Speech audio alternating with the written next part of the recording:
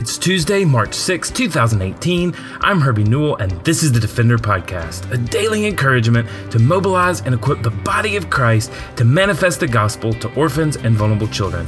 This daily podcast is a ministry of Lifeline Children's Services, and I'm coming to you from Birmingham, Alabama.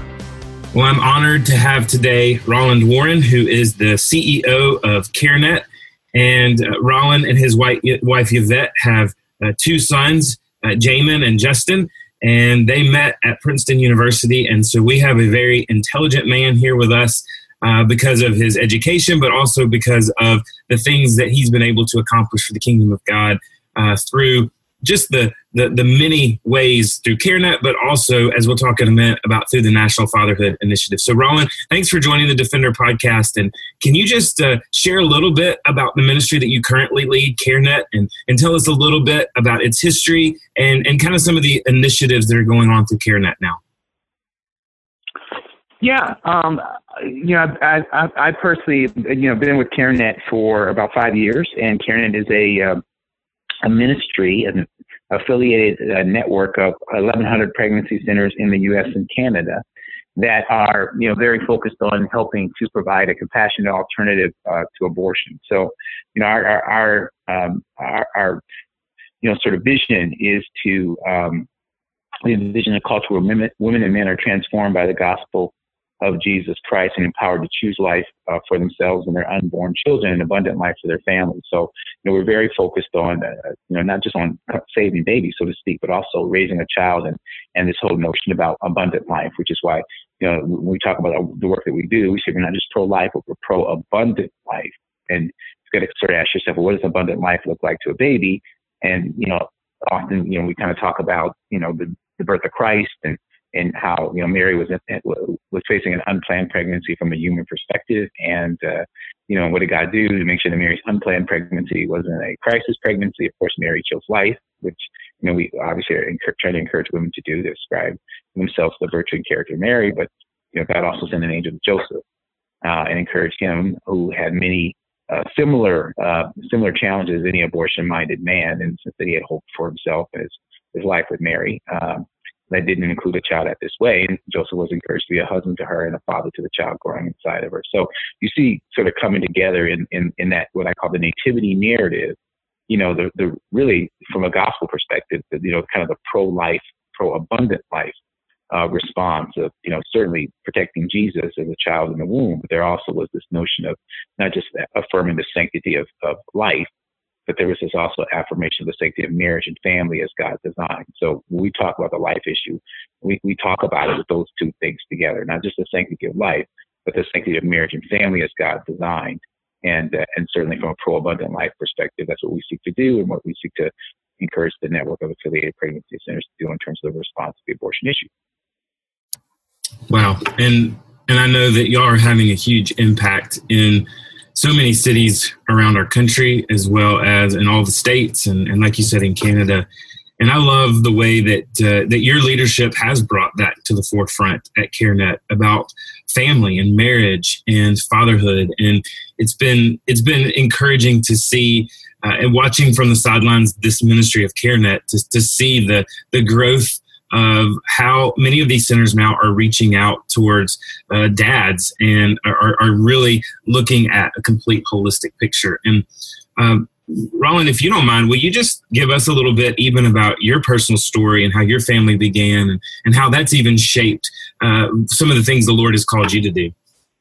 Yeah, I mean, when I was in college, I faced an unplanned pregnancy.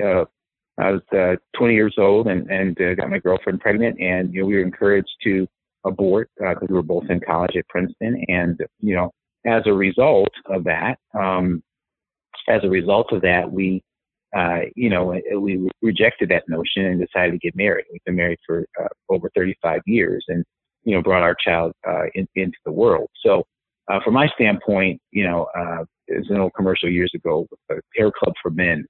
This guy was kind of trying to encourage guys to get toupees or whatever they do in order to give you hair when it's falling out. And one of his taglines at the end is that I'm not just present on the client. And he show a picture of himself, kind of with the bald head. And then now obviously as president, he's got this full head of hair. Anyway, so I've often stated when it comes to this life issue, and certainly my work with CareNet, I'm not just the president, I'm a client. I kind of live the experience and understand well sort of the challenges and the temptation, to take what seems like at the time an easy way out.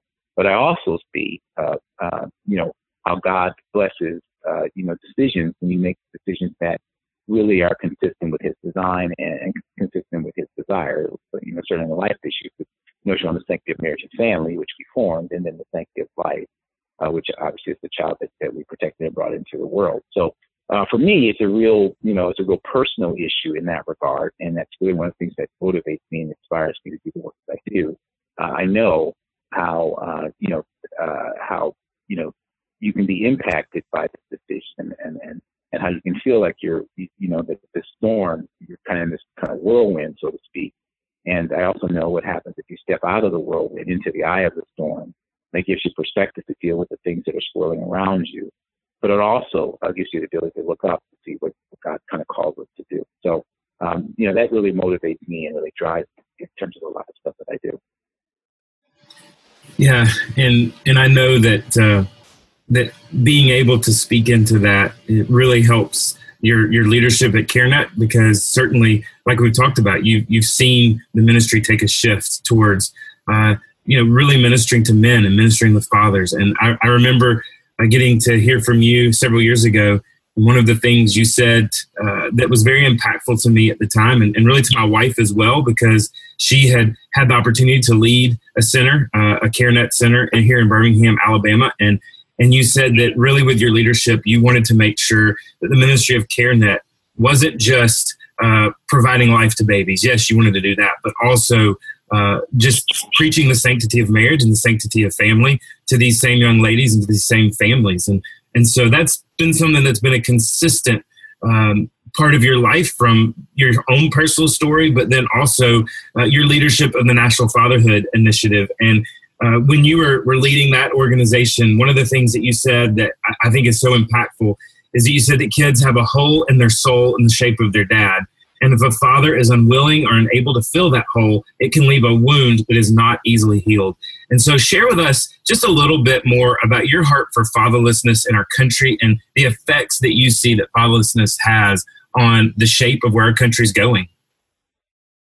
Yeah, I mean, I think there are fewer things closer to the heart of God than connecting fathers to their kids heart to heart. I mean, God, certainly, in terms of how he communicates, he has communicated to mankind, through Scripture, is a heavenly Father, and earthly fathers are, supposed to be a reflection of a heavenly reality. And so when they are not that, it certainly, causes tremendous problems within the culture. And certainly when you look at fathers that are maybe absent, or ones that are present but maybe spiritually, emotionally absent.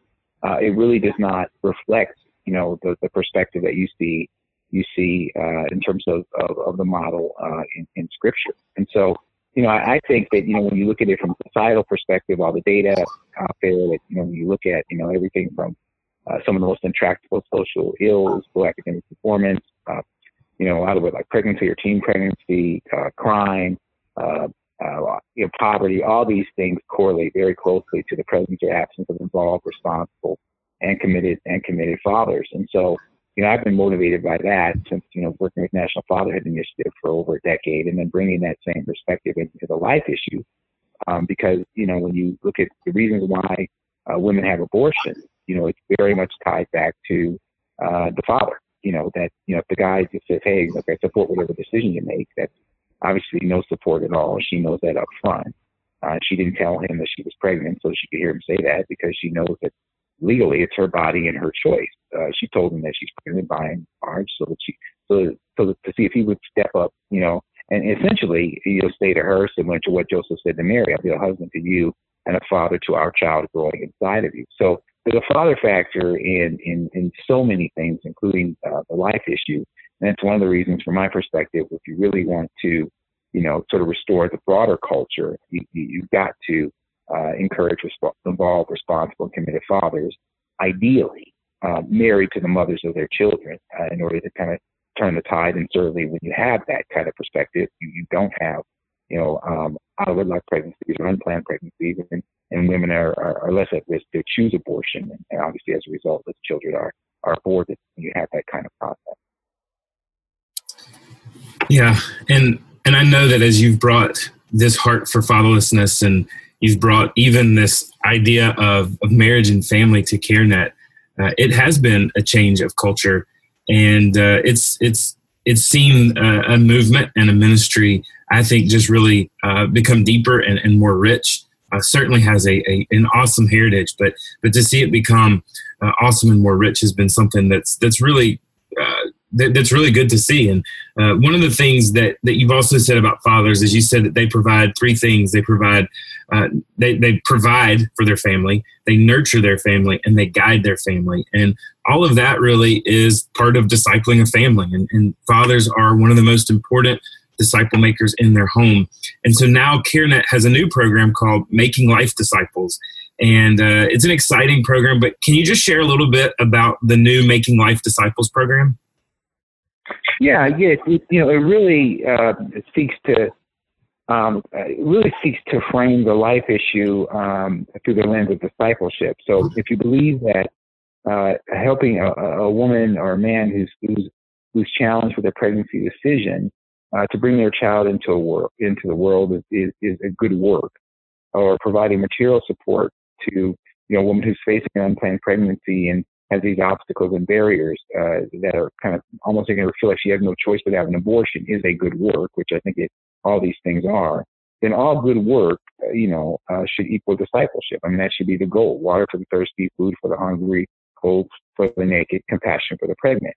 But too often the way that we think about the life issue or the abortion issue is not through a discipleship lens. We think about it through either a material support lens, or we think about it even through a political lens.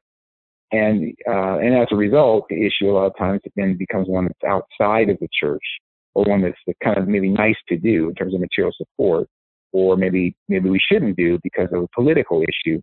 By framing it as a discipleship issue, which of course is what it always has been and always will be, then it moves the issue firmly into the church, and it basically anchors the life issue in the church and in the ministry of the church in the form of making disciples.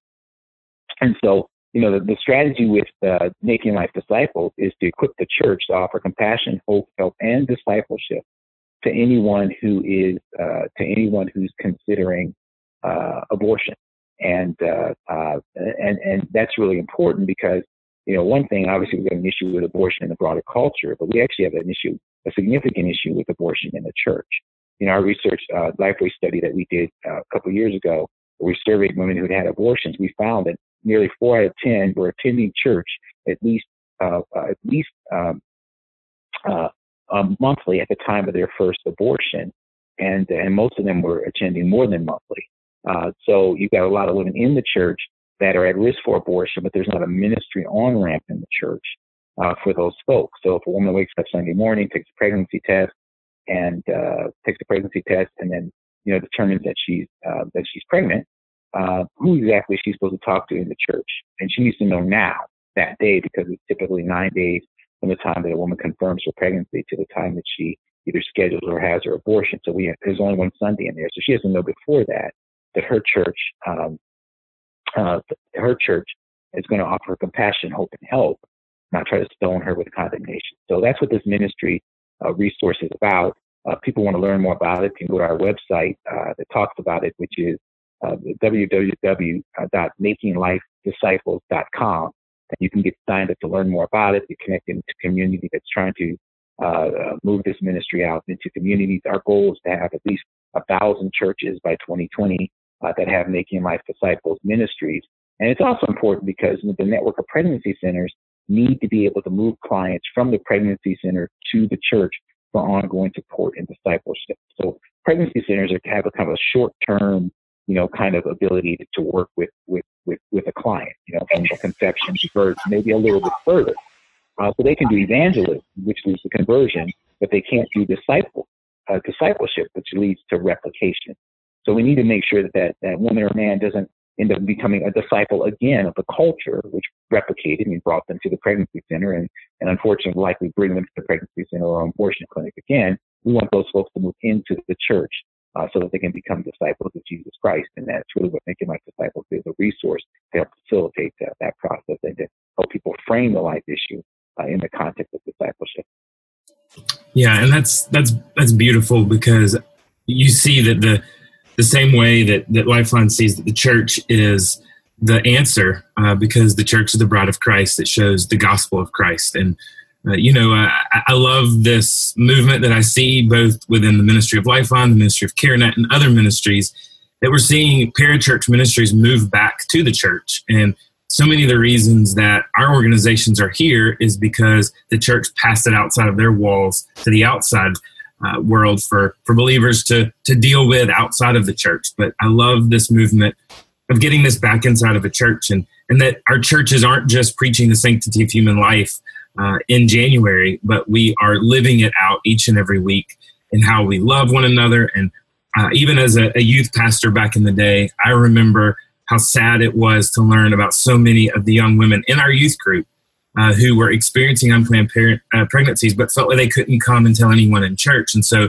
they took matters into their own hands. And as you say, you have that very short window where they schedule an abortion and terminate that life. And so just encouraged by seeing this Making Life Disciples, and would encourage all people that want to engage or get their church engaged to go to Making Life Disciples website. And Roland, will you just give that website one more time so that people that do want to get engaged can both get engaged personally, but also get their churches engaged?